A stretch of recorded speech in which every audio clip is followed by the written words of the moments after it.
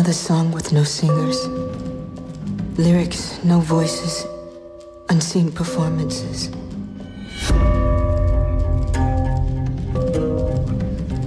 Ordinary. Brown braided woman with big legs and full lips.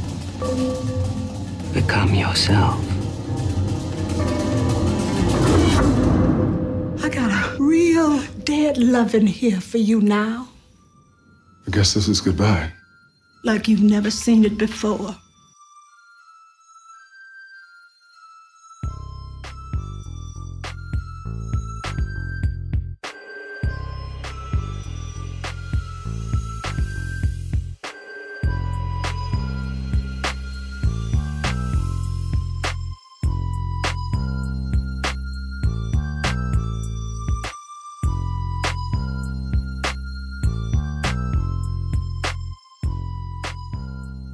Welcome, everybody. Welcome, everyone.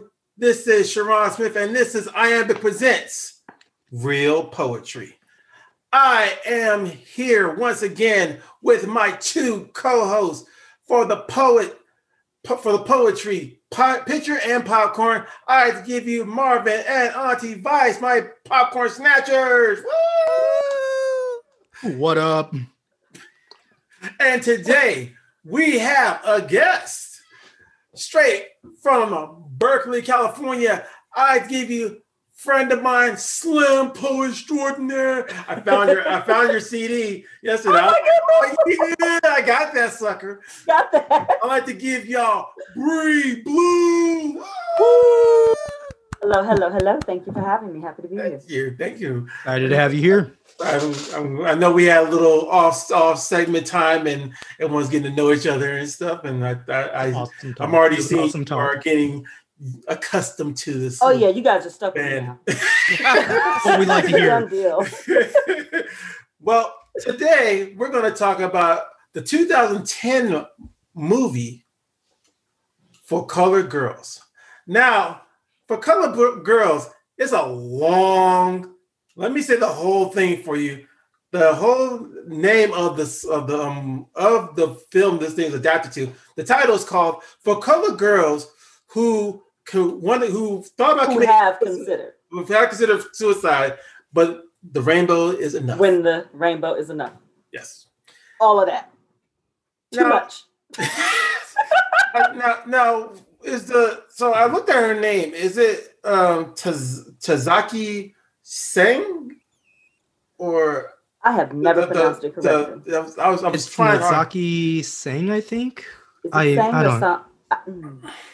But she is the author of this original stage stage film or stage dramatic adaptation.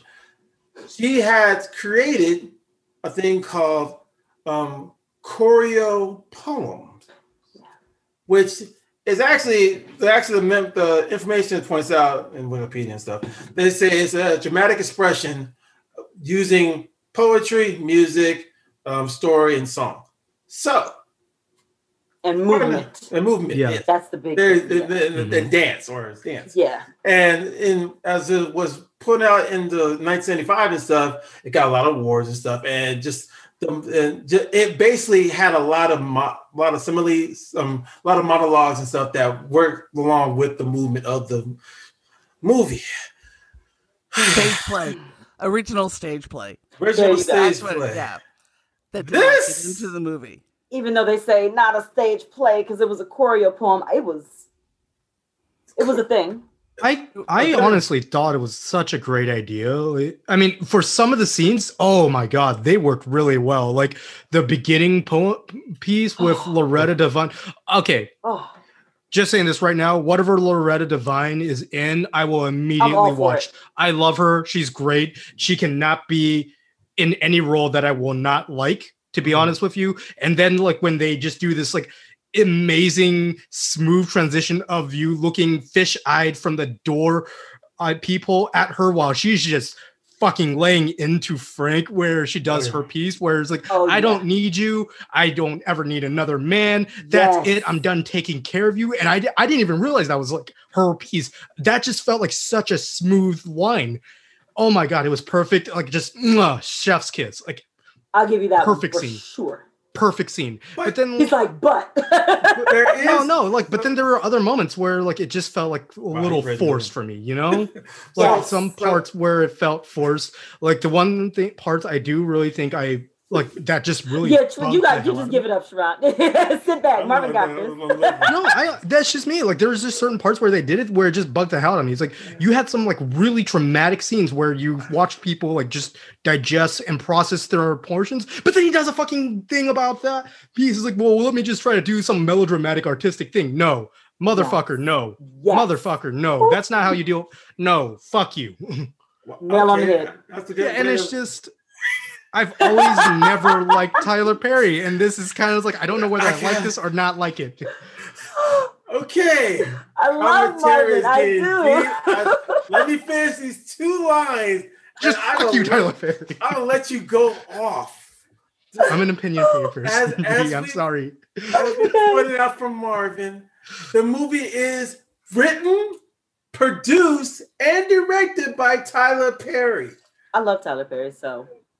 Okay, we're going to go into that. This is found out that this is Tyler Perry's first rated R movie that he did. Oh wow! His first rated R. Know that. Yes, and with all the let's do that. Hold on, my thing's trying to tell me to do a restart. I'm like, no, don't do nothing. Don't do nothing that kill you, computer. With this movie, it had an ensemble cast. Mm-hmm. As the movie was basically was done in with the Colored Girl stage, each character was a color, but Tyler Perry rewrote it as a stage play and gave each character as a movie. They took the stage play and made a movie. And made it into a and then made it into. He basically made it to and gave each one person a character. He gave a person each color a character. He did add additional names for the men that they were put on, but each person had a character itself. The cast itself starred Whoopi Goldberg, Felicia Rashad, Loretta Devine, Jetta Jackson,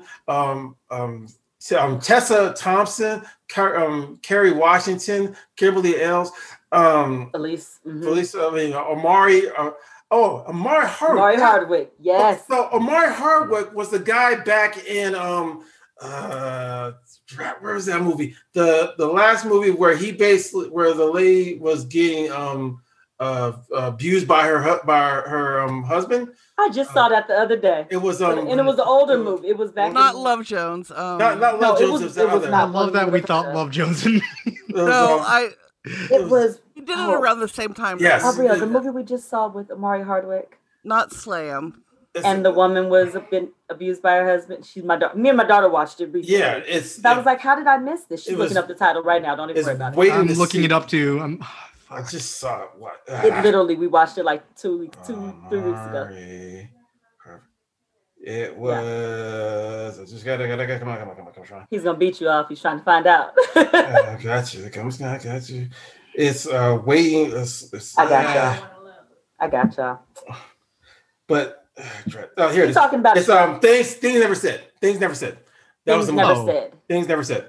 That movie. Remember we basically had that. That was with the slam. That the thing had the slam. Was that New Eurekan? Yeah, it was. Yes. We'll talk about that a different. Yes. But and then and then also had Hill Harper, and it basically had a big ensemble cast in the movie itself. Michael Ellis. I mean, they had an amazing cast. Yeah. Now, fun fact: a person that was supposed to be with this cast, but unfortunately got recast, was Mariah Carey. And reason why. Go ahead,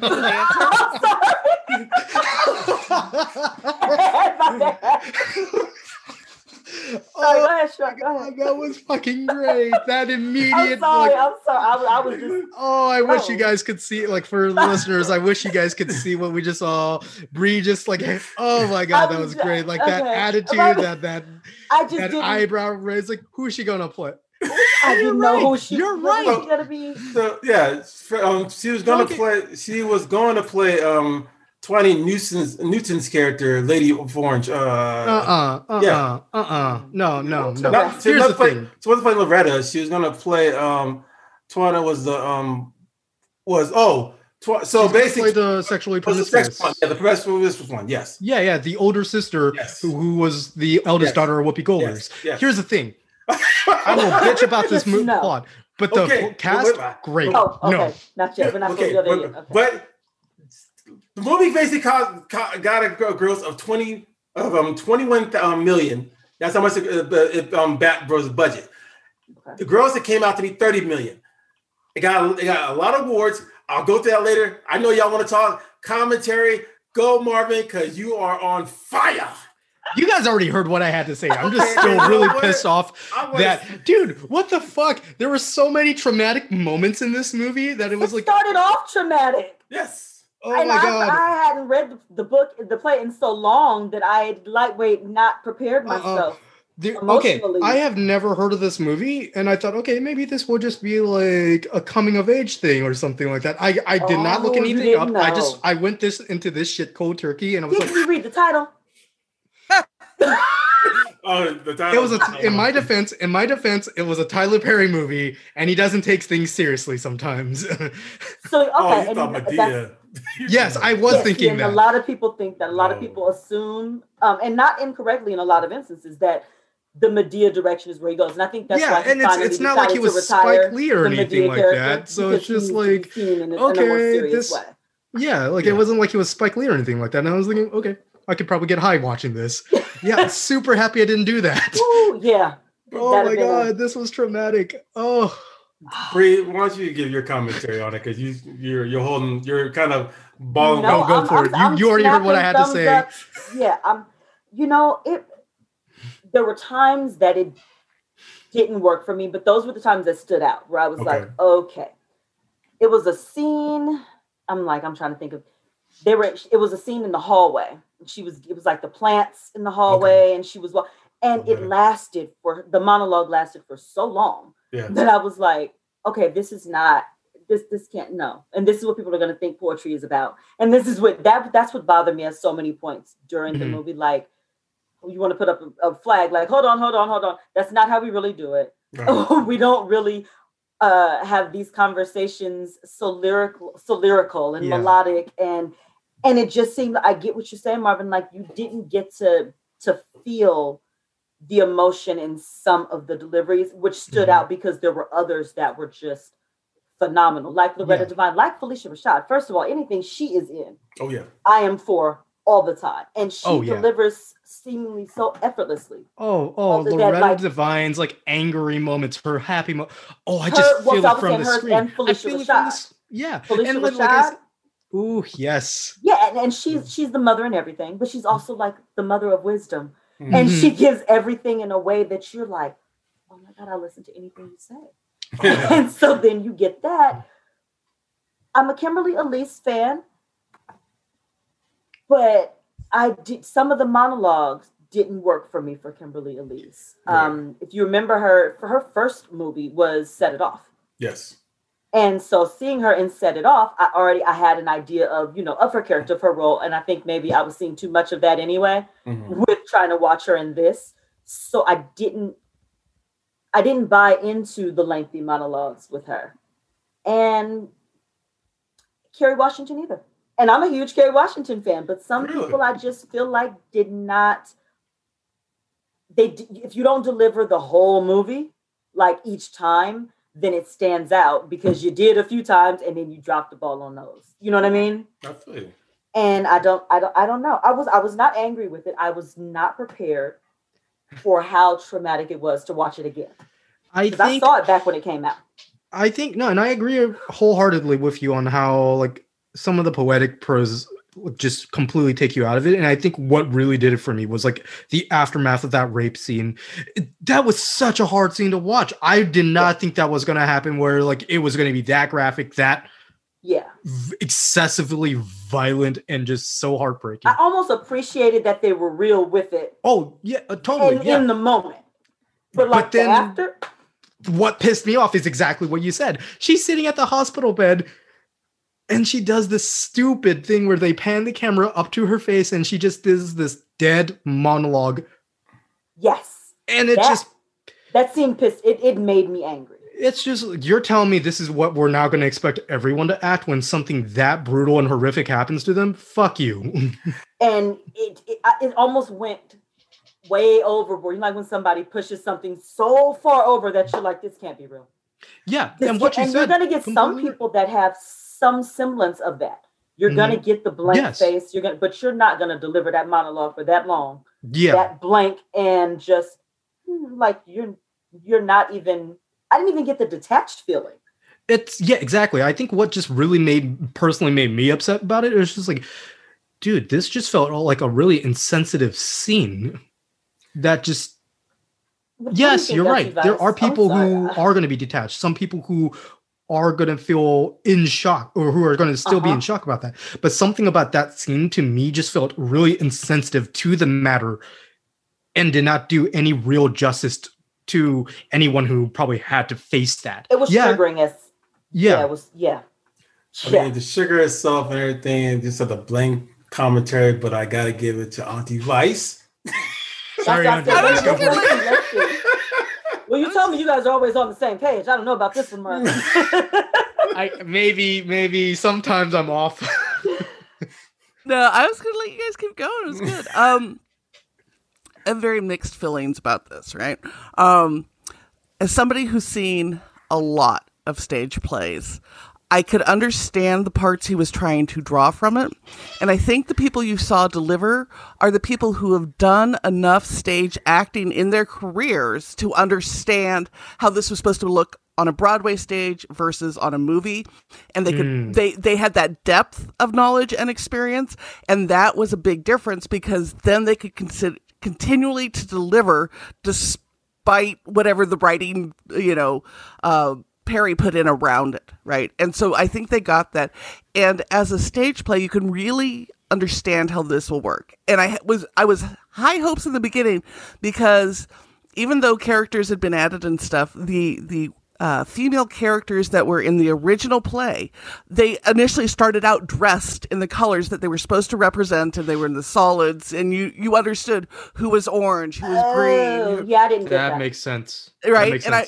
And it was stuff like that I really appreciated, and I understood what he was trying to do with the extended soliloquies, right? Mm-hmm. But this is it's like trying to get, and especially with the choreo poem, if you've ever seen ballet tried to transfer to the screen, it's not the same, right? And like, I'm a huge Alvin Ailey fan. This year, because of the pandemic, Ailey put on their big fundraiser, that they do every year. They actually did Revelations, and you could watch it on YouTube, which is, and they're real locked down about that stuff. So, I haven't been able to take Sharon, so I made him watch part of it and stuff with me. But my daughter was in the Ailey camp at UC Berkeley last summer, nice. And they did the performance. So they are. But if you've seen that, and then it doesn't work. It does. Right. Same even for people who've just seen the Nutcracker. The Nutcracker on stage is different. So this is a choreo. Yeah. So you have both the difficulty of divorcing the movement from the stage and the poems, because he didn't have. He only had a couple where he had movement along with the pieces, and then you had the extended soliloquies, which always work well on a stage but suck on a film. Even when you've seen Hamlet done on film. The closest I've seen that's worked has been Romeo and Juliet, the Baz Luhrmann production. Okay. And that's the closest I've seen to making a stage play, work on film, right? And I think Luhrmann kind of understands, because he approached it as an opera. I think a lot of that got lost. And for people who either weren't poets and hadn't had a lot of stage time, their characters weren't able to pull it off nearly as smoothly in this one. Yeah, that's true. And then understanding the time that this was written, I understand why at the time it would be so well received. It was really groundbreaking in bringing a lot of these narratives forward. Yes. 50 years later, especially with the way slam has gone, where everybody hears these narratives all the time, and then there's not a single positive fucking narrative in this entire thing. And it's very Tyler Perry, where there's not a single good black man, which pisses me off about every fucking Tyler Perry film. Is I think Tyler Perry... There's a couple in other films sprinkled. But they're usually weak. They're usually very after you weak. get through all the bad ones first. Yeah. Like And then, Tyler... Well, and most of the good ones, they still have kind of weaknesses. They're not great, right? Yes. Like Tyler Perry feels about black men the way I feel about other white women. Like, like you get tired of the bullshit. Better. He's getting better. You get tired of all the bullshit, and it's easy to write them as bad characters, right? You see all the bullshit out there, and you're like, it's easy to focus on that. And as a writer, the bad shit gets more screen time, gets more points in poetry, all of that. It makes money. And I think this one, with the 7 intersecting stories, and they're not just a little tragic. They're like, let's all get heartbreaking. They're all traumatic. It's precious times 7 for all of these fucking women. No, like for real, you hit the nail on the head. That's very true, and I think that's real. Yeah, and I think it's just also trying to put it, like you said, on film with its condensed timing makes it really rushed. Mm-hmm. Well, the condensed timing. Yeah, you felt every minute. Think about all 7 intersecting stories on film in 2 hours. 2.5 hours. And that level of trauma. Mm-hmm. You could have done each one of those women individually. If I was going to do a film of this and translate it, it would be like 7 vignettes. Yeah, it would have been like a mini-series type thing. Yeah, like either that, or you take each woman and you condense her story down to, you do it like Angels in America, and you do this 9-hour film, but you break, which was actually pretty decent translation from stage to screen, because Angels in America is a fuck hard play to watch because it takes 3 days to go back to the theater. 3 days, it's a commitment to watch that motherfucking thing. Worse than Wagner's Ring Cycle, but I would have all these movies you're talking about, movies and plays. I need to go educate myself. I clearly need. I mean, if he would have taken each one of those women and taken 45 minutes to tell their individual story without them necessarily intersecting, that would have made for a much better filming than because this just felt like.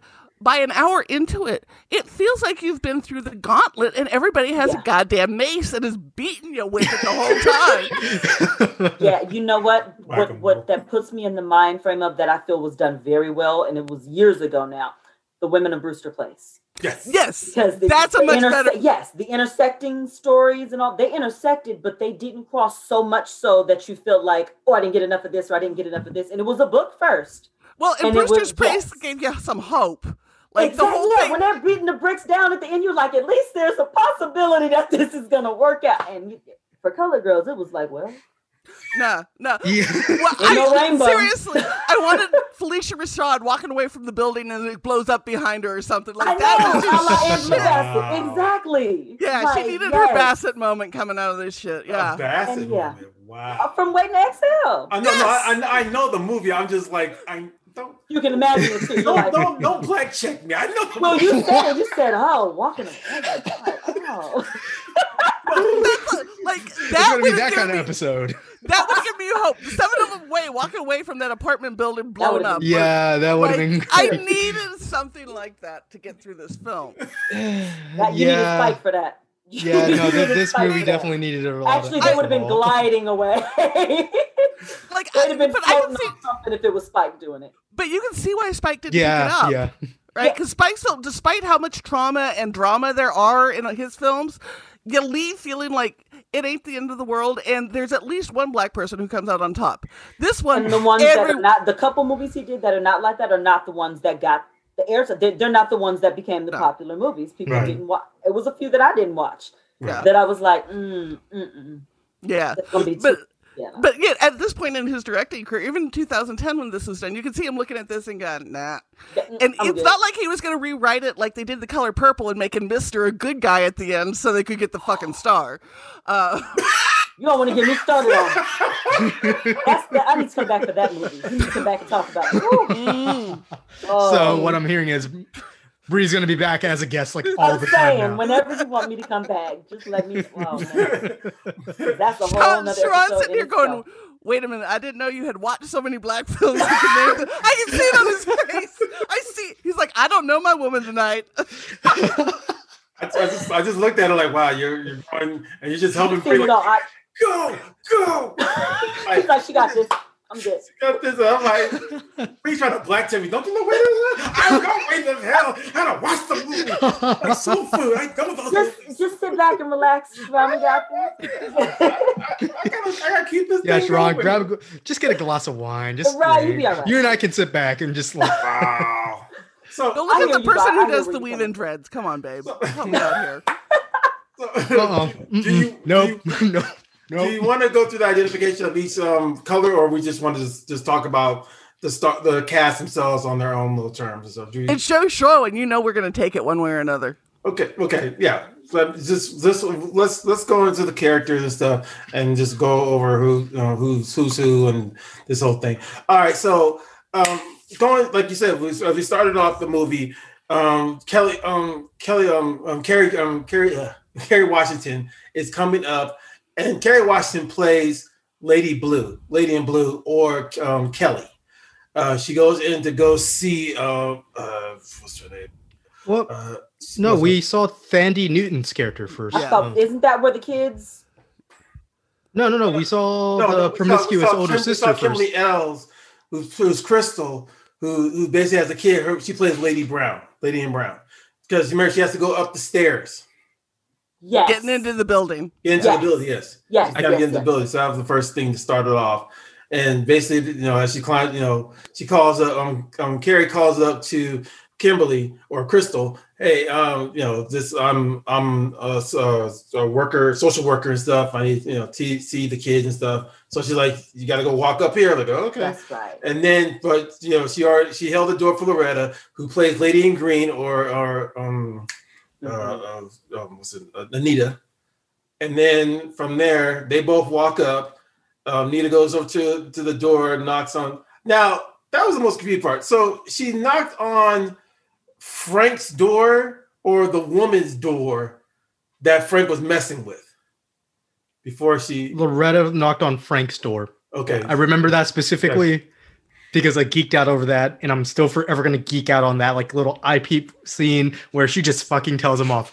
Still my favorite scene of the whole movie. Yes. Yeah, it started out real strong. Yeah, that and Macy Gray scene.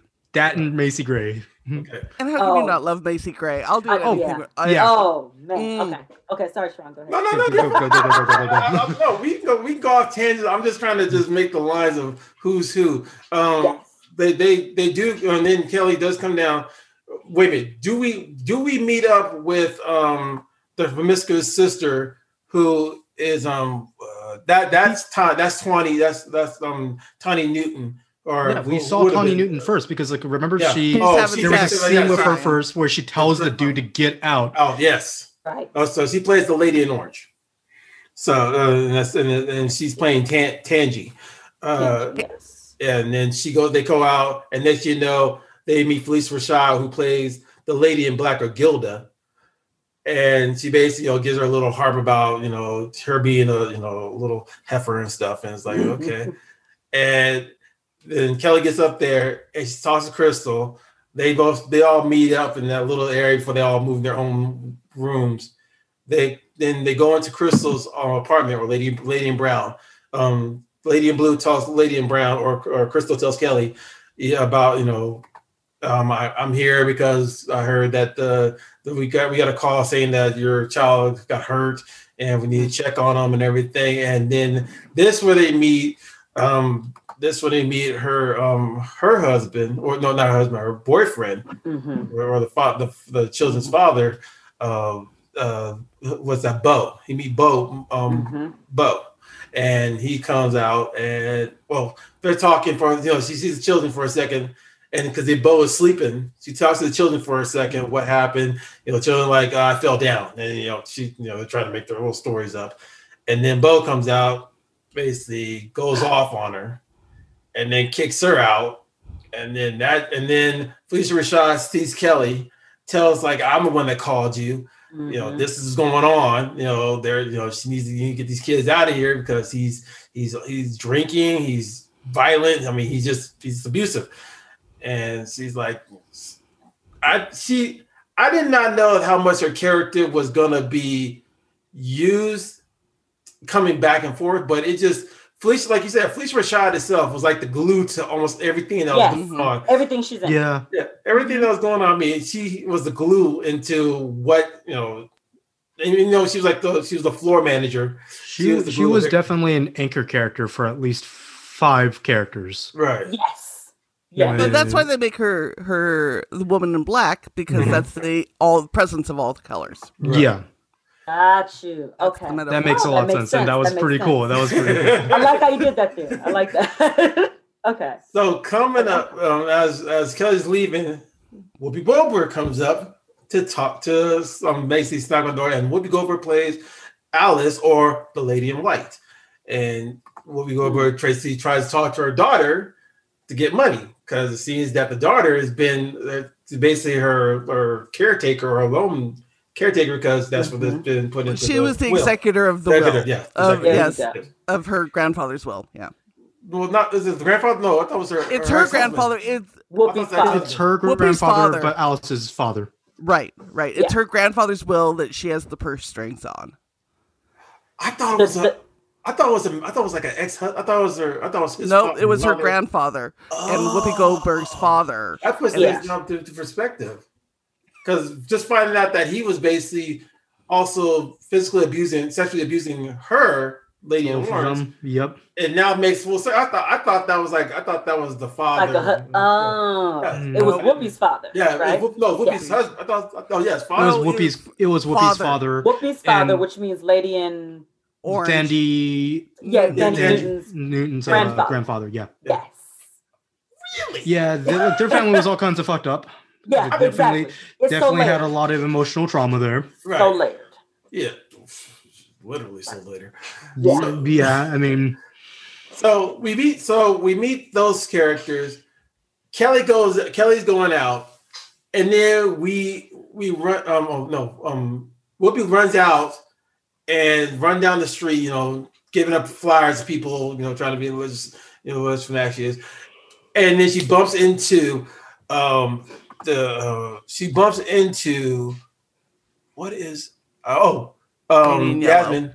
Yellow. Yes. The lady in yellow, Yasmin. Yes. And Yasmin is walking down with Bill, who and basically say, hey, you know, I've been walking with you, I've been trying to talk to you for a long time. He's basically throwing game at her. And he's trying to get this date. And she's like, no, I've already came out of relationship, just trying to tell you, blah, blah, blah. He's like, he's being persistent. And he said, I'll take just take it to dinner. So he's like, all right, then I'll see you later for dinner. Okay, whatever. Cool. All right, cool. And walks off. And then we meet Tessa Thompson's character at the studio, which is the Lady in Purple. And Tessa Thompson tells about her experience with these guys and stuff. She's with at a party. And first I thought it was like, when I first heard her talking about it, I thought it was like, okay, like last night. But now I find out it was like, months graduation. Before. Yeah, it sounded like it was like at least weeks ago, you know? Yeah. Like it happened fairly recently. Yeah. It was fresh in her mind type of thing. But she was trying to make it sound like, she was trying to make it sound like it was fun, people do. And so I'm like, that just seems a little deep, but you find out that's a classic defense mechanism, survival type thing. I have to appear in control of something. And if I can even tell this story in a way that puts a spin on it that makes me the victor rather than the victim, then it's a protection. It's a protection thing. It's I can at least create the narrative myself for people who don't know. Okay. But then that's my interpretation. That's fine. But also on a side note, with that going on, we meet Hill Harper's character, who's the police officer, he is bumped into, and he's going on with his partner to a call, and they basically go down the street and pull up to his car and see two guys that are doing some interesting things going on.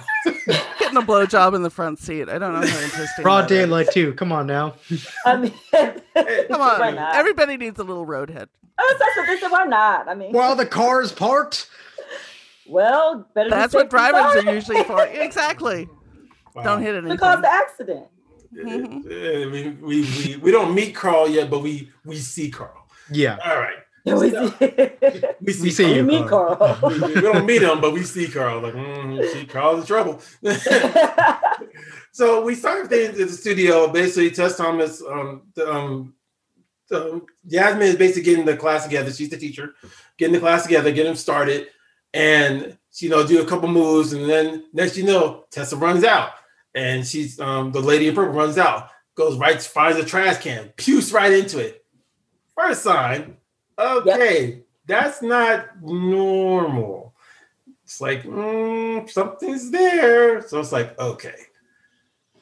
I already quickly assumed either pregnancy. Yeah, that's first impression. That was like immediate. Anytime you like, don't talk like you don't movie logic says you don't talk about sex. Then 10 seconds later, puke in a trash can. Throw up, yeah.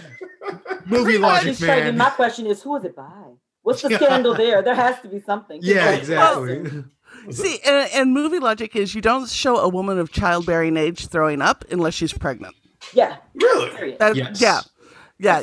I mean, there are a few exceptions in cancer movies, but it's already pointed out it's cancer before you see them barfing. Yeah. But yeah, if you see a woman of childbearing age in a film, it's just that's their way of saying she's pregnant. Oh yeah, when she started talking about like sex, she just did something. Like if she had done something super foul and saw the person, or saw the person she'd done it to, or that doesn't know she did it, and now that's those nerves and the oh my god, I'm about to be found out. But those they barf off screen. If you're barfing on screen, you're pregnant. Yeah, very true. Because women they still have this thing with making us a little more elegant and not like leaning on the toilet in our own sick after a. Yes. Yeah. I give you that one. Yep. You're right. I know how you feel about me barfing, and you appreciate it when it kept off screen. Really have to. There you go. You're right. Yeah, I know what you mean. No, but that's real though, because they still want women to be seen as delicate, as feminine in some way. We can talk about that's farting. Happening. That's the only time it's acceptable. We can fart. I fucking love these episodes where she just calls them out. No, we can fart. But we cannot barf on screen. No. Really? So or drunk, or if they're super drunk. That's the only other time, like ridiculously drunk. You know those two things. But she was dancing. She wasn't in a. She's pregnant. There you go. Mm-hmm. Okay. All right. It was a nice polite puke. She's a little pregnant. Yeah, it was a very bleh. And then it was a one and done situation. It was like she wasn't in there for a while. Yeah, it's like Tyler Perry. Have you seen how the human body works? No. It was vomiting versus puking. Yeah. No, you got caught in your hands. It don't work that way. Right. And you ran all the way outside. You made it all the way outside to the garbage. Right. Yes. They don't work that way either, man. That was a big one. Like, she have range. She had range. So from here we basically already see. Is this when we go to the building where Joe, the lady in red, who's talking about her? Is that Janet? Yeah, that was Janet Jackson. Yeah. He's basically talking about her business people, basically telling them about the how the magazine should be played and stuff, and her person's and Crystal's late, so Crystal's not there yet because she's basically having issues going on in her place that they should deal with before she goes to work. But this is the one that was killing me. But the young girl in that her other secretary. Wow, she was getting hell. She was dribbling around. She was twitching. I mean, that girl was scared. She was just freaking scared. I mean, it was just yeah. I mean, okay, this is coming from me, who's worked in an environment, still works in an environment like that. I've seen that happen. that's pretty accurate sometimes. Yeah. I've seen my bosses be an absolute goddamn bully to people who don't deserve it. Like but they take it.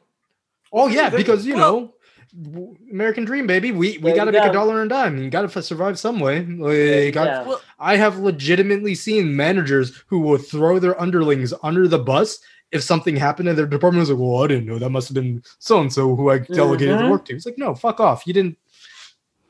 Well, and beyond that, all of their actions are tied to the symbolism and the color that they represent. Mm-hmm. She's the lady in red, which is danger, trauma, blood, and anger. So she had to get the anger in there. The blood is, the diagnosis later on, trauma, they allude to it in the past. So every color and kind of what they represent, they work into each character. And as the lady in red, to work into the anger and danger narrative, they have to make her a very bitchy boss. And she did a great job at it. She was great at that. Yeah, I bought that. I think. Yeah. That's what I was going to say. How did you think about Janet Jackson's advancement from when she was doing Poetic Justice to now, to doing this movie? I'll wait. No, go for it. Go for it. No, I love Poetic Justice. Right. However, Janet did no justice to that role in the larger sense of she did what she could, and I don't even know who could have done it better than her at that time, way back then. Okay. I feel like she has progressed most definitely as an actress, in my opinion. But I almost feel now like she's typecast into that type of role, into the type of role she played in this movie. Uh-huh. This is her third Tyler Perry movie that she was in. Oh, she played in the other ones, and it was very much she was the wife and the mom. It was the ones with Jill Scott and it was How'd I Get Married? Why'd I Get Married or something? Yeah. That's what I was gonna say, but I think it might have been Why Did I Get Married? Why Did I Get Married Too? Yes. Mm-hmm. Yeah. And remember when it turned into a dramatic thing because she had left the baby in the car and didn't put the seatbelt on and accident baby died. So you saw her as a very, not blank face, but stoic, have to be about must all the time. You're the professor, you're the this. So she's played this type of emotionless role until she cracks. And then there's all the emotion. So it's almost like I was expecting that out of her. Mm-hmm. And when she had the confrontation with the husband, it was real to me in the sense of this was done purposely to show that everyone doesn't react in hysterics and have the set, like she did what she had to do to hold herself together in that role in that moment. And that was growth to me in terms of her as an actress. Yeah. I mean, she was very calculated. I'll definitely agree with Bree here. Yeah. Like in comparison to Poetic Justice and now, there's a huge progression. Thankfully. Her ability. I mean, years definitely add on to the fact that, like, and of course she's been practicing, but I think it was a very convincing role. Well, I will say that is the storyline that rang the truest to stories that I know. From working with, I cut my teeth working in HIV and AIDS organizations. Gotcha. And at the time, that was how Black women became infected with HIV. Yeah.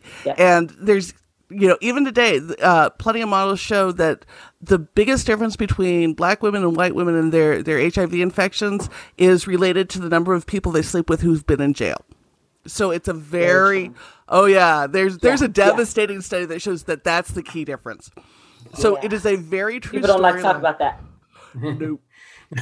Trust me, I tried to get the California state legislature to talk about that and get condoms in jails. Yeah, that conversation goes nowhere. It's more than it used to. Way more. Yeah. I go and perform at San Quentin, and it's very, very different there now than it used to be. Oh, yeah. In terms of their openness about some of these things. Yeah.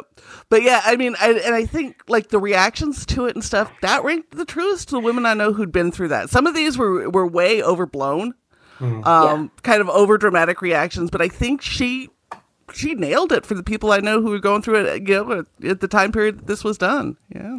Yeah, I concur. But being that she was supposed to have a 9 o'clock meeting with Juanita, who is Loretta Devine, who plays the lady in green. And when Crystal comes in, she's late. She basically said, "You got a 9 o'clock meeting." What do you mean I got a 9 o'clock meeting? It's 10 o'clock. Yeah, you had a 9 o'clock meeting. She's waiting outside. You want to bring her in? Crystal had everything calculated. She was already like, "Yep, you got this, you got that. Your stuff's over there. Boom, boom, boom. Yeah, your meeting's here. It's been waiting for you for an hour. You want to let her in? Yeah, okay, let her in." And when she started talking about okay, so this is one thing that kills me. And I know it's always been it's a thing that Black people go through every day with the fact of levels. You know, you got some wealthy Black people who feel that I shouldn't be basically dealing with the locals below me. I give them jobs. I do this. I don't need to give them charity work.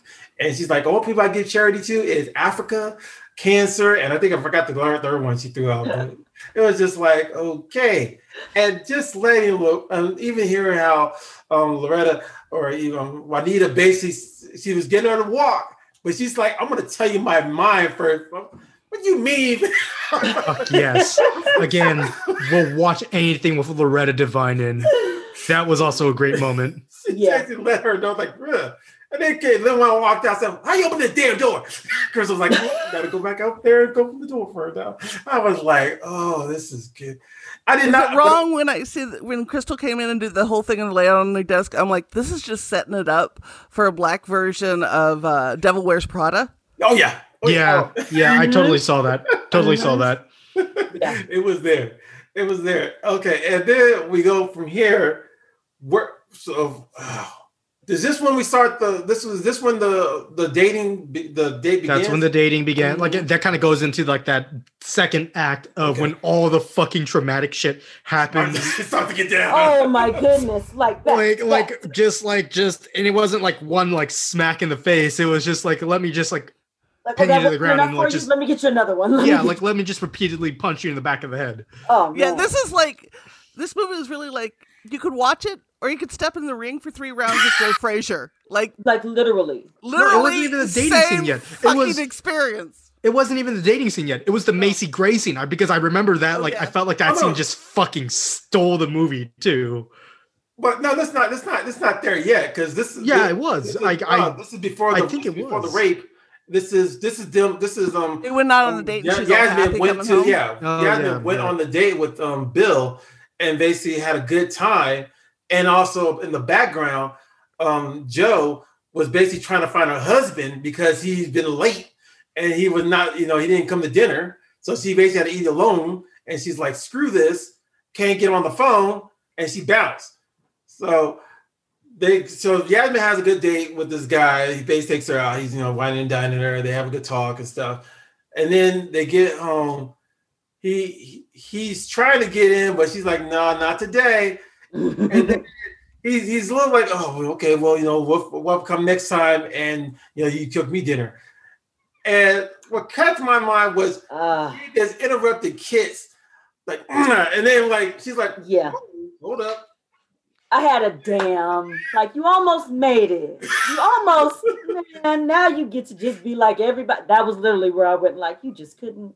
You had to be that guy. It had to be. I was like, I got disappointed in him. Honestly, if like anything has taught me anything, if a guy tries that hard with anything, he's going to be the type of guy who probably has like date rape drugs in his back pocket. Like if he's like trying that hard to like fucking impress you or like get into your place, he clearly has date rape drugs in his back fucking pocket. You got an ulterior motive that you're going to try to play out. He's Mr. Red Flag. There you go. There you go. Like, seriously. Yeah. But, okay, so from He's the one that looked back and like, I knew it was something. But here, we also see, during the scene, we also find out that Tani, or the lady in orange, is a bartender. And she's talking to a gentleman, basically just who came there trying to get a drink. She said, well, I know people who get this drink. I know who they were about. They're married. They have this. And she's like, he's like, oh, really? So where can I have a good time at? And she's like, well, I get off at this time. And so with her, what caught my attention was She took him home. Mm-hmm. Almost all, not always dressed, but basically get him started. He's basically wondering how much I gotta pay you. What? We didn't go to ATM. How much you charging? So it's like, you think I'm a hoe? You think I'm prostitute? It's like, well, I'm just saying, you brought me to your place. It's like he's laughing the whole thing. He's just giggling off. It's like get the fuck out of my house. It's like, what? I'm just saying, you brought me here. I thought that's what you want to do. Just paying you. What's your question? The question I'm having on the whole thing is that, how do you think about her character right now? Not before we find out that she's the sister of and the daughter of Whoopi Goldberg. What do you think about her character? Well, we found out she's the daughter, but we didn't know about the sister thing yet. How do you feel about her character right now so far? The lady in orange. I knew she was trauma ridden from the gate. That's, to me, that's just a telltale sign. The overtly promiscuous girl, like I said, the create your own narrative, I'm not going to let this turn into you taking advantage. I'm going to take control to my own detriment, because that's what it ends up being. But hindsight doesn't even come into play, because it's for everyone that I didn't get to have a choice with. I'm going to make sure that I'm the one that's running the show. I'm the one that's making the decision. And yet it always works out poorly. It's just, you can't see the forest for the trees, because you're still trying to make everyone pay for what this someone did that you can never get back. And that's, so I understood her character, if nothing else. Messing with Despicable Man number 6. Yes, as this is going on. Okay, then we now after her, do we meet Tessa Thompson's character as a sister first? Because I know her mom went back home to tell Tessa that I couldn't get the money from your sister. So yeah, it's somewhere around this point, right? Yeah, that they come back in and you realize that they're related, right? And then as it comes in, Twyard knows that Tessa is the lady in purple is pregnant, and he can see it. And it's like, oh, you had sex. Oh, you look. Are you even feel all right? Because he's trying to ask her, can I get that money mom was asking you about? And she's like, well, why do you need the money for? And then he's like, are you pregnant? She's like, I'm not pregnant. And I was like, okay, I'm not pregnant. It's like, what do you $300 for? Well, I'm trying to get into this class at school and stuff. I was like, okay. So speeding up to everything, seeing her situation, and then we get, and I'm gonna start leaping around stuff. Mm-hmm. Her going to see Macy Gray or Rose or the lady in pink, and hearing about her story in that whole Crackfield area and stuff. How did that make y'all? Did Macy Gray creep you out? Because she creeped me out. It was creepy, but I loved her character all the same. That she did her monologue so seamlessly, where she explained she used to know the world, but her world became 6 blocks. That's like what it's like when you are living in poverty and you have to find ways of survival and you have to do shady shit. Yep. And that scene, I think, also perfectly says a lot about, I don't know, poverty in America when you can't afford shit, and poverty in Black communities when medical help isn't readily available for you. Yeah, that scene was amazing. Okay. It wasn't an amazing situation, but it was a great scene that says a lot without having to say much. I agree. What do you think about the on-device? It's the one part that didn't translate well for me from when the book was written to basing it, in the modern era. Right. When the book was written, that would have been an incredibly common experience because it was published, I think, the year after Roe v. Wade. Okay. Right. And while there's still healthcare access disparities that are huge, the frequency of back straight abortions and the way you go about it is different. And just in the time period they were basing this, as they had modernized it, we had Plan B. So what you would be getting is plan B, if that was available. If not, there's other ways to access the system. So understanding that and having worked in poor healthcare, like that didn't ring as true. Like I understood they were taking it from the period the play was written. And they modernized so much other stuff. But the other stuff, it was a disconnect in time. That didn't, I can see that. It didn't work for me. Well, and even just if it was a standalone, it would be different. Like a standalone movie that didn't have that foundation from before. Then or if they would have kept it in the 70s, that would have been much more true, right? And even the equipment they had there that they were using for the abortion, and they had like forceps and shit on the table and everything. All the old, like, even so when Trump was elected in 2016, there was a large group of women who worked underground to teach each other how to do at-home abortions again in case it got bad.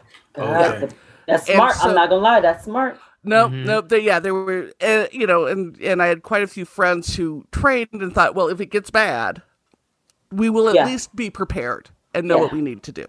And so the equipment and stuff is not as up to date as it even would have been in 2010 when this was being filmed. And so that didn't work for me for the timing of the piece. I like the idea that, you don't have access. You have to figure out another way out of this. It would have been a bit more believable if she would have gone to her and gotten instructions on how to abort at home with taking pills or, the old joke about, you always need a gay best friend to push you down the stairs. I was going to say the push. Yeah. No, for real. Like, I should. That's what you hear. Like, seriously. Yep. That's why you always need a gay best friend. Push you down the stairs. It's a mess up in place. I know.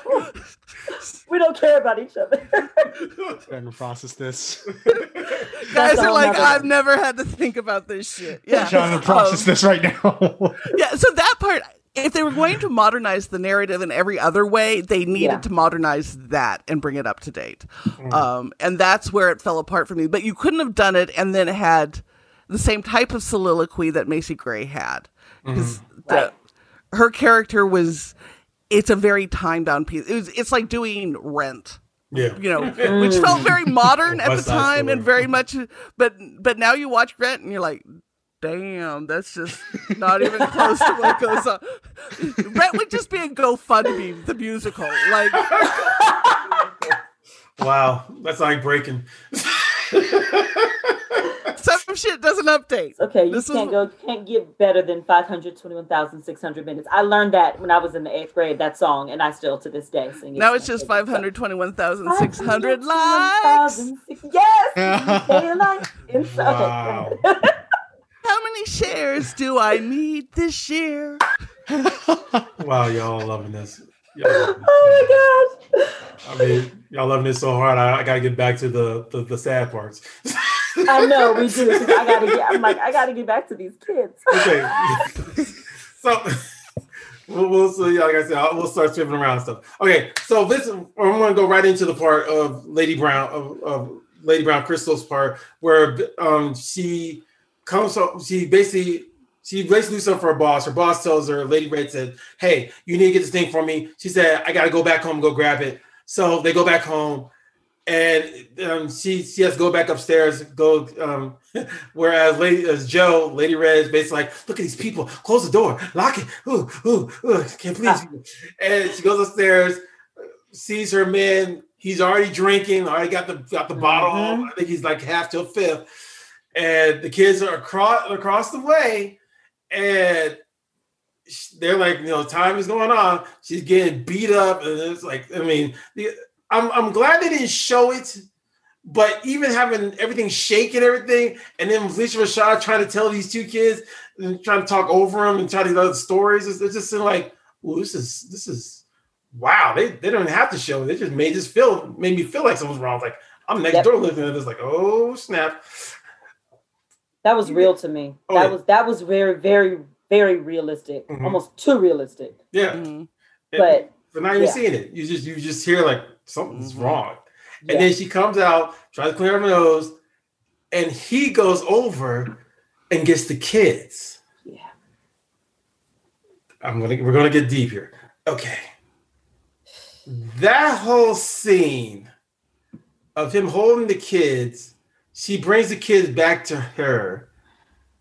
And he's like, don't you want to be around daddy? And the little girl goes, I want to be with daddy. And then basically tells him all, saying, Dad, you need to basically take care of mommy because she loves you. So I was like, dang. And that is so real. Yep. And then even the son coming over, and they both wanted to let go of mommy and say, because dad, because I think they're trying to like keep them all together. Yeah, trying to be a family again. Yep. I lost it when he put him out the window. Yeah, that was hard. He kicked the back, and it just. I mean, I'm glad they didn't show the drop, but you felt the drop. I felt the drop now. I felt it. I felt the drop. I felt the moment. I felt them being hung out there, like freaking just. And she's trying to get him back in, and oh man. And then I hate to say it, that was my body blow. Yeah. And this whole fight, I was like, I lost there when he let go, and they had to keep on going with the movie and playing each part. Like, we just lost somebody. Loretta went to Frank, basically crying in his arms. Joe was at home waiting for her husband, who's basically been out doing things. And he was just like, oh, snap, Jackson. Where do you go? Yeah. Like and yet you realize that these people have to keep going. They have to keep going. They have to keep going. Because that is what we are taught. Yeah. The world is not about to stop. Mm-hmm. So you can't stop. You can't afford to stop. No. It honestly absolutely broke me when we see later on she's like fucking bucket and brush in hand, and she's just clearing the blood off. All I could think about with that is all these moms who've lost sons to cop shooting. And it's like, there you go. Driving past the same place, and you got to keep going. And this shit keeps, that's all I could think about is like, you see your kid get killed, it's replayed and replayed on TV. Like, that shit. On TV, on social media, on everything, every time you turn around. How you come back from that shit? Yeah. I don't. Yeah, that one got me. I have no. I don't have anything. For Kelly, the social worker, finding out from her husband that she could have kids because of a venereal disease that she caught in college. That was heartbreaking, and he's still trying to tell. Okay, he was the sprinkle. He was the sprinkle. He was great. Now that he was the good black man trying to keep it all together. He was smart, dude. I loved it. He was like, I'm still going to be here. I'll support you, whatever. Like, it doesn't make you any less of a woman. It doesn't make you any less of my partner. That was a great moment. And that's wonderful for him. People just don't get it. And but nobody, there's nothing different that he could be. He did everything, said everything. Yeah, he did everything right, in my opinion, at least. Like, I think I agree. Yeah, like, he was like, just because you can't physically bear children doesn't make you any less of a woman. It doesn't make you any less of a person. It doesn't make you any less of my partner. Like, we're still in this together no matter what. Dude, fucking yes. Yeah. Well, and I will say, as a sex writer, I can't let it pass. Get tested, know your status. If you need a free place to do it, findcondoms.org will give you all the testing sites in your area. That's huge. I can't stress it enough because so many folks there in Sacramento. I didn't think, I didn't ask, I didn't want to make it uncomfortable. I didn't. Yep. Yeah, didn't get tested. So I can't let it pass without saying, go get tested, know your status. But we find out before with Juanita, Lady in Green, that she is trying to open up a health clinic. Health clinic, yes. Right. She's giving out condoms, everything. Yep. Yes. Mm-hmm. She basically. So, passing past her part, I'm going to get to another tragic part. The second date. He comes in, and this is trigger warning, but this movie is a trigger warning. The entire movie is just a fucking trigger warning. It was doing telegraph triggers. Yeah, it's a trigger warning from the gate. Mm-hmm. The gate. So I mean, This is on a trigger on a goddamn automatic. Like, Oh yes, exactly. They're Spraying this just spraying. Been reloaded twice now. A big 24 clip. Like, There we go with the extended one. Come on. Yeah. no Man. shit. But, So the next traumatic scene. yeah, the next, Go ahead. On a long list. Right. just Bill's. Now I've seen Old Boy before. He's played in a lot of movies before, and it's always cracks me up. But him being a villain on this he was eyeing her like sucking it, and I was like I was getting. I saw the food, and I was like, it was getting good. And I was like, and then he's just like, little wine, and he started getting undressed. I was like, oh hell no. Mhm. There was no doubt in his mind. He was like, girl, you want this now. I'm like, dang. I'm like, oh, I got to play devil's advocate for a second. What? I got to play devil's advocate. Go ahead. And this is coming from someone who's very much trauma informed, experienced all of that. It's not she should have known what was going to happen. Never that. Mm-mm. She should have had an inkling of his Tensions. of what his angle was Right. from that first date, from his first. So From the fact that he's been tracking her down every day for 2 weeks. Stalker boy. there you Stalker go. boy. In addition to when we went out for the first time, you pushed the issue then. Yep. So now, not only do you agree to the second date, but you have him in your space. That's what he was trying to get into from the beginning. Mm-hmm. So no, she shouldn't have known that this was going to happen, but she should have had some inclination of his intentions in terms of where he was trying to go with it. If From- you're from the that gate, I think. pushy, She was so Oh, yeah. far. She was happy, Oh yes. and that was so new for her that it was like she was going to embrace this for the first time. This was new. This was different, and you ignore those red flags and those warning signs because you always listen to them otherwise.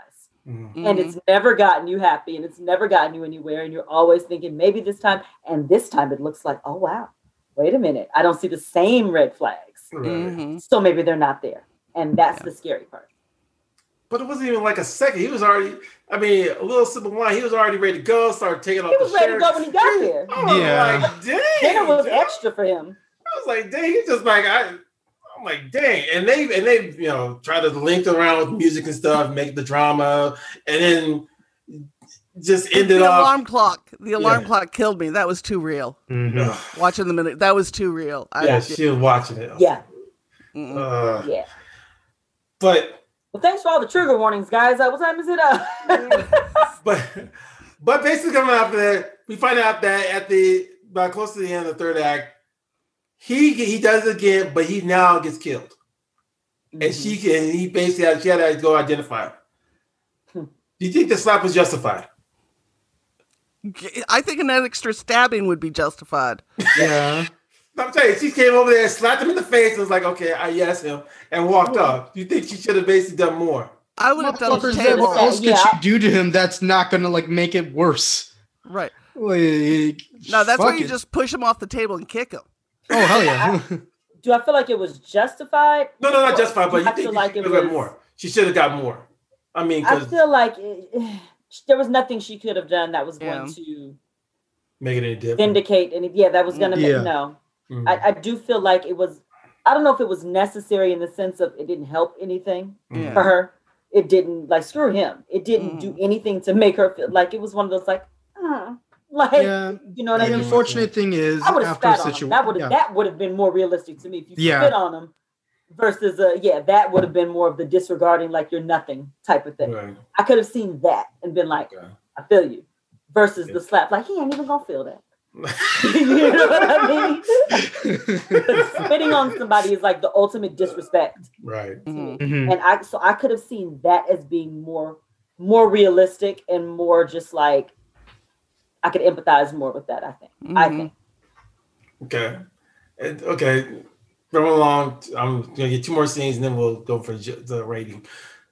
What about mom after seeing her daughter being lady in white?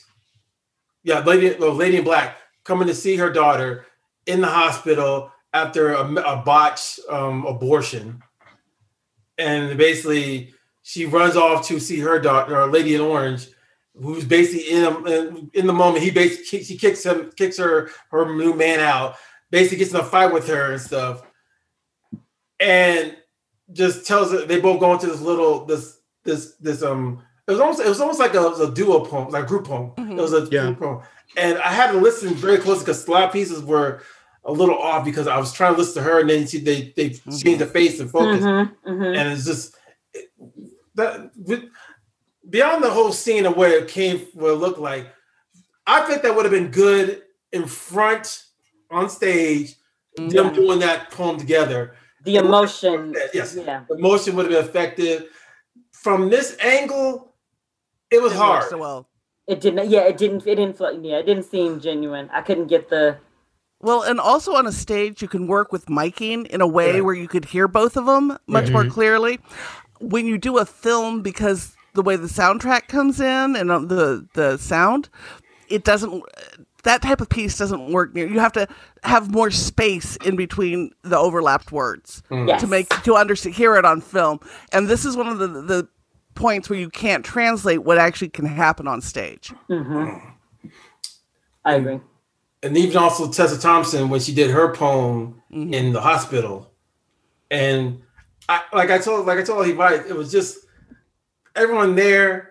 And then she just goes into, a still face and then just does the poem. And it was just like, I think she should have been up or standing and moving. Or turned or something. Yeah. Because on a stage, it would have been fade to black in the background with just a spotlight on her. Yeah. Yep.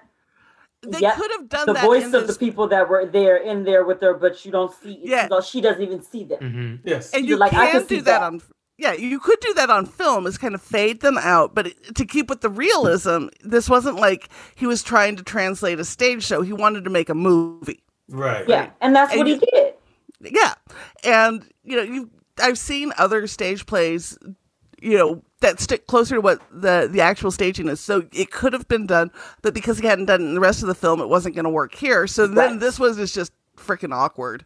Mm-hmm. That's awkward. Yes, that sums it up. Because I was like, oh, like I'm not feeling that you feel this in any way, and you're not convincing anybody else that I don't know. I didn't get any emotion from it. And at that point, though, did you have any emotion left to give? Like, no, I was empty. I was drained. Yeah, this movie was like definitely emotionally draining. Like I don't remember which scene it was, but like I had to clock it out like emotionally, like to stop investing. I don't even think I discussed it afterwards. It was one of those where I couldn't even talk about it, and I'm like, we usually like that with my mom and my sister. We'll talk about it. I was just like, I can't. And I'll be honest, if I wasn't watching this for a review, I would have turned it off halfway through because it is too brutal to sit through. Yep. Yeah. That's why I said this is the second time that I've seen it, but only the second time in 11 years. Yeah. For a reason. Oh, you've seen it? Oh, okay. Yeah. I saw it when it came out. Okay. And yeah, you forget how with all the stuff that's happened in the last 10 years, we've seen a lot of things that can take your mind away from, oh yeah, remember that movie and what happened? I wasn't focused on that. And then I watched it again. Thank you. I said, I'll be damned. I knew it was a reason I didn't see this again in the last decade. So the last person I'm going to talk about, even though there's more people, I'm going to talk about is, you already spoke about Jo, the lady in red, and how she basically had to tell her husband, you have HIV, who you been messing with. You've been told. When Omari did his soliloquy about what he was about and how he feel about, I'm not gay, but he's having all these sexual angers and stuff. He said, but I'm not gay. And then having Janet do hers, I'm sorry. I felt more on Mari's side than I felt on Janet when she did hers. I was like, But I did love. I have to agree with you. He sold it. Oh yeah, he sold his position in that scene. Yeah, and I mean, Omari Hardwick had hosted Verses and Flow, so I was not sold on him as a poet later ever at all. And yet, we were sort of supporting him when he did never, the things never said. Oh my gosh! When he basically was just like giving her the Venom look of this is what you're doing to him, and we're just like horrible. He was horrible every time I saw him on Versus in Flow. However, as Ghost, he's awesome in power. But yes, he's all power. This scene, I do feel like, although it was a very strong scene for Janet, I feel like Omar, he, in my opinion, because I can't speak from the position or space as a Black man, but I think he went everywhere that I've heard it go. He poured all of that into one, and it was real, and it was believable because they believed it themselves. Like, I bought him as a Black man on the down low. Like, that is like, seriously. Yeah. Like, I don't know if you've ever seen Marlon Riggs' Tongues Untied. So he's actually from Berkeley, UC Berkeley, film guy. Yeah, great documentary about gay men's sexuality in the early 90s and how it relates around to AIDS. And he interviews a lot of Black gay men from the San Francisco Bay Area. Interesting. Oh my God! Right, you where did he get that idea from? From the early 90s, like right. But they were willing to speak about it. Now, was it back then or was it? Yeah, he filmed it back then. No, it's like a 25-year-old documentary. Oh wow! And it is like it's powerful. Actually, UC Berkeley, I think, now offers the Marlon Riggs Scholarship because he died of AIDS. But yeah, you listen to the Black men in that film. And you listen to this soliloquy, and I'm like, yeah, I buy it. Yeah. Gotcha. I gotcha. You sound exactly like a lot of the dudes who were on the film talking about it at that time. And yep, I felt that one. Yeah, that one hit. That one. That one had a whole lot of women like, Yeah. And now I need to keep my eyes open a little differently. And it gave me a lot more empathy. I felt a lot more empathy because we make automatic assumptions a lot of the times. And we think that everyone thinks the same way about the same type of things. And it was not the common assumption or presumption, I think, that a lot of people have been expecting. Well, and the content of the soliloquy reminded me a lot of the letter to my nephew on the 150th anniversary of Emancipation by James Baldwin that opens a fire next time. Oh, yes. Right? Yes. And Baldwin opens up. God, that letter's amazing. If you haven't read it, go read it. But he does this letter to his nephew about being a Black gay man in America and writing about like how why his nephew's dad was so angry and all of that. And it's powerful. And it struck me in the same way that letter does. Well, that's phenomenal. Seeing that we're instructing this, there's so many other parts that we can talk about, but right now we need to put it all together and get into snap judgment. All right, people, snap judgment. We basically rate this movie, even though there's so many other parts we can talk about. I mean, beyond just the fact of the death, we had to talk about the depression, but we're not going to do that right now. We're going to basically go into snap judgment, where we are going to basically rate this movie. 3 snaps, this movie was the greatest thing. It needs all the rewards. It needs all the praises. 2 snaps, this wasn't that bad, but it wasn't that good. 1 snap, I think this movie needs to go into that ambulance that took away Crystal and drive far, far away and never come back. There we go. Woo, the Crystal ambulance. Dang. So we're gonna in quarter increments, without a 3/4, but if y'all make one up, I'll take it. We're gonna basically put our rating onto the screen. Eyes closed. We're gonna do it in 1, 2, 3, and let's start doing this. Everyone, eyes closed. Get ready to throw your thing out the way you want it. 1, 2, 3. All right, open it up. Show it. Okay. Oh my goodness! Look at this. We got a 2.5. We got 2.5. We got a 2. And we got a 1.5. 1.5. Oh my goodness! We have a lot I thought you guys were on the same page, Martin. You're right. For that one. I spoke too soon, but it's okay. I feel like she's still on the same page with me. We'll move on at least. So we got 8.5. So with it being 8.5, we can talk quickly and stuff or whatever. Bree, why'd you give it 2.5? Because I feel like some of the soliloquies didn't work for me, as well as the hospital scene bugged me. The hospital scene really did kind of throw things for me, and if you're not going to be the believable trauma survivor, barely holding on, and I am, then I need to see some of that somewhere, because you're not. This is supposed to be coming from somewhere. We see what just happened.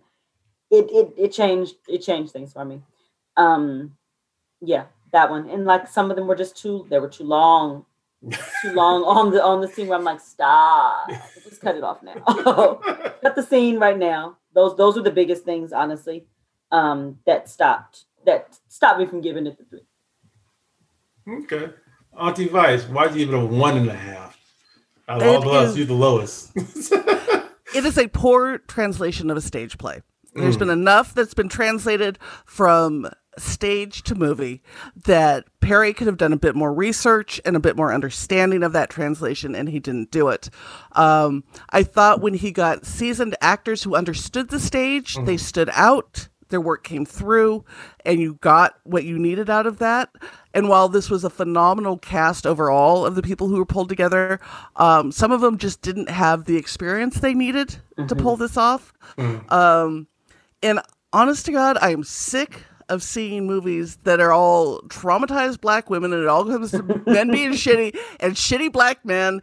And I'm sorry, not everybody is a piece of shit, and not every time you have sex does it lead to tragedy. I get fed up with those messages. You can be a hoe and still have a good life. Hi, you can be a hoe and still have a good life. It doesn't have to. I like fucking around. I will admit. Like, what's wrong? I'm like, I got numbers like a gay man. I'm proud of that shit. Love you, dear. Kindred spirits here, Auntie Vice. Kindred spirits. No, and I'm so sick of Tyler Perry getting awards for shit where it's just one shitty black man after another. Like, honestly, it bothers me. Like, that this is what Commerce is saying, this is what we want to see. And I'm tired of seeing them. I agree with 99% of what you said. I think what I have to keep in mind for this one in particular is this wasn't originally his thing. No. So that's why I don't hold it against him as much as some of the other ones I do, because this wasn't his creation. He adapted it into film. But I think since this was already the story in and of itself, I gave him a pass for the most part on that part of it. But well, and I'll give him that. Yeah, no, I'll give him that this wasn't. He added to it and he expanded some of it. And I think there were ways that it could have been done to be a little more resonant with some of the more modern experiences. Like, I get why these stories are important. I get at the time when this piece came out, why it was so revolutionary. But if he's modernizing so much of it, go all the way. And he's not staying true to all of the stuff in the stage play. There's other ways to portray some good stuff. And you had that little inkling with the guy who's good to his wife in that one moment. Like, that's cool. But I agree. Yeah. I got you. Like, Marvin. I mean, you guys already said everything that I was already thinking. I mean, to be fair, it was a great cast. They had some great talking points that, like, I would have loved to see more fleshed out. That apparently, because I didn't realize it, the stage play did it way more justice than this movie ever could. And I think I kind of personally write it off because, dude, come on, man. It's Tyler Perry. Sometimes he just does not take a subject seriously. And that's just me. That's just personally me. I feel like he doesn't take certain subjects seriously. Or he takes it too seriously. Yes. And then we mentioned it earlier, the Medea thing. I'm so, like, God, it's like the William Hung of the Black community. It's bad. It's just bad. And it's done now. At least it's done. Yes, retired the Medea character for good. And yeah, exactly. But he already left a sour taste in too many people's mouth about it. But at least he gave justice to this stage play, unlike fucking Disney with Mulan. Fuck you, Disney. Fuck you. Waiting for that one, Marvin. Yes. I'm gonna say like this. I'm gonna be forever mad. It is forever mad. I'm gonna say like this for this movie. This movie came out to me just like how Mamma Mia on stage came out to me on film. It's like they got a cast. It basically had it. The cast worked its way, but instead of being a musical like that was, this was trying to be a full-on movie. Problematic, and a lot of the stuff that was being hit. I'm glad that I got hit, but a lot of these guys that are now being looked at as villains. They're looked at. Heck, even Frank's looked at as a villain, and he basically was just screwing around. He's like, "Come on, baby, I'm just coming around to see you. Come on, baby, I'm just coming to see you." It's like, Frank, get away from me, Frank. But the reason why I gave this movie a 2.5 was the fact that not only did it have an ensemble cast, but the movie did. I believe every person played their part uniquely. I'm kind of wishing they didn't give the whole lady in red, blue. I wish they kept the whole thing, but I understand the coloration because Janet Jackson did wear a red outfit. I don't think Whoopi Goldberg was all in white in her first scene. Yeah, they did. Right. Yeah. The real actors and actors, the ones who had more experience in this type of stuff. They did keep that thing together. Yeah. They did. I mean, there were certain, like you're right, Auntie Vice. Like there were certain actors who were still, you could tell, were still quite new to the role in acting in general. Like I think Tessa Thompson, for one, was still fairly new to acting. Right. I think, and like Kerry Washington was there too. Yeah, exactly. Like in comparison to like what they're able to do now and play like very convincing roles, this one felt a little bit more forced for them. And again, this is 2010 though. This is only 10 years. Exactly, because they were still a little green. They were still a little new to. Yeah, that was still 11 years ago. So much has changed in that time with how their experience and the roles they played since then. That I think they would play a much different role. They would do it a lot differently now. Didn't Kerry Washington play like Scandal in like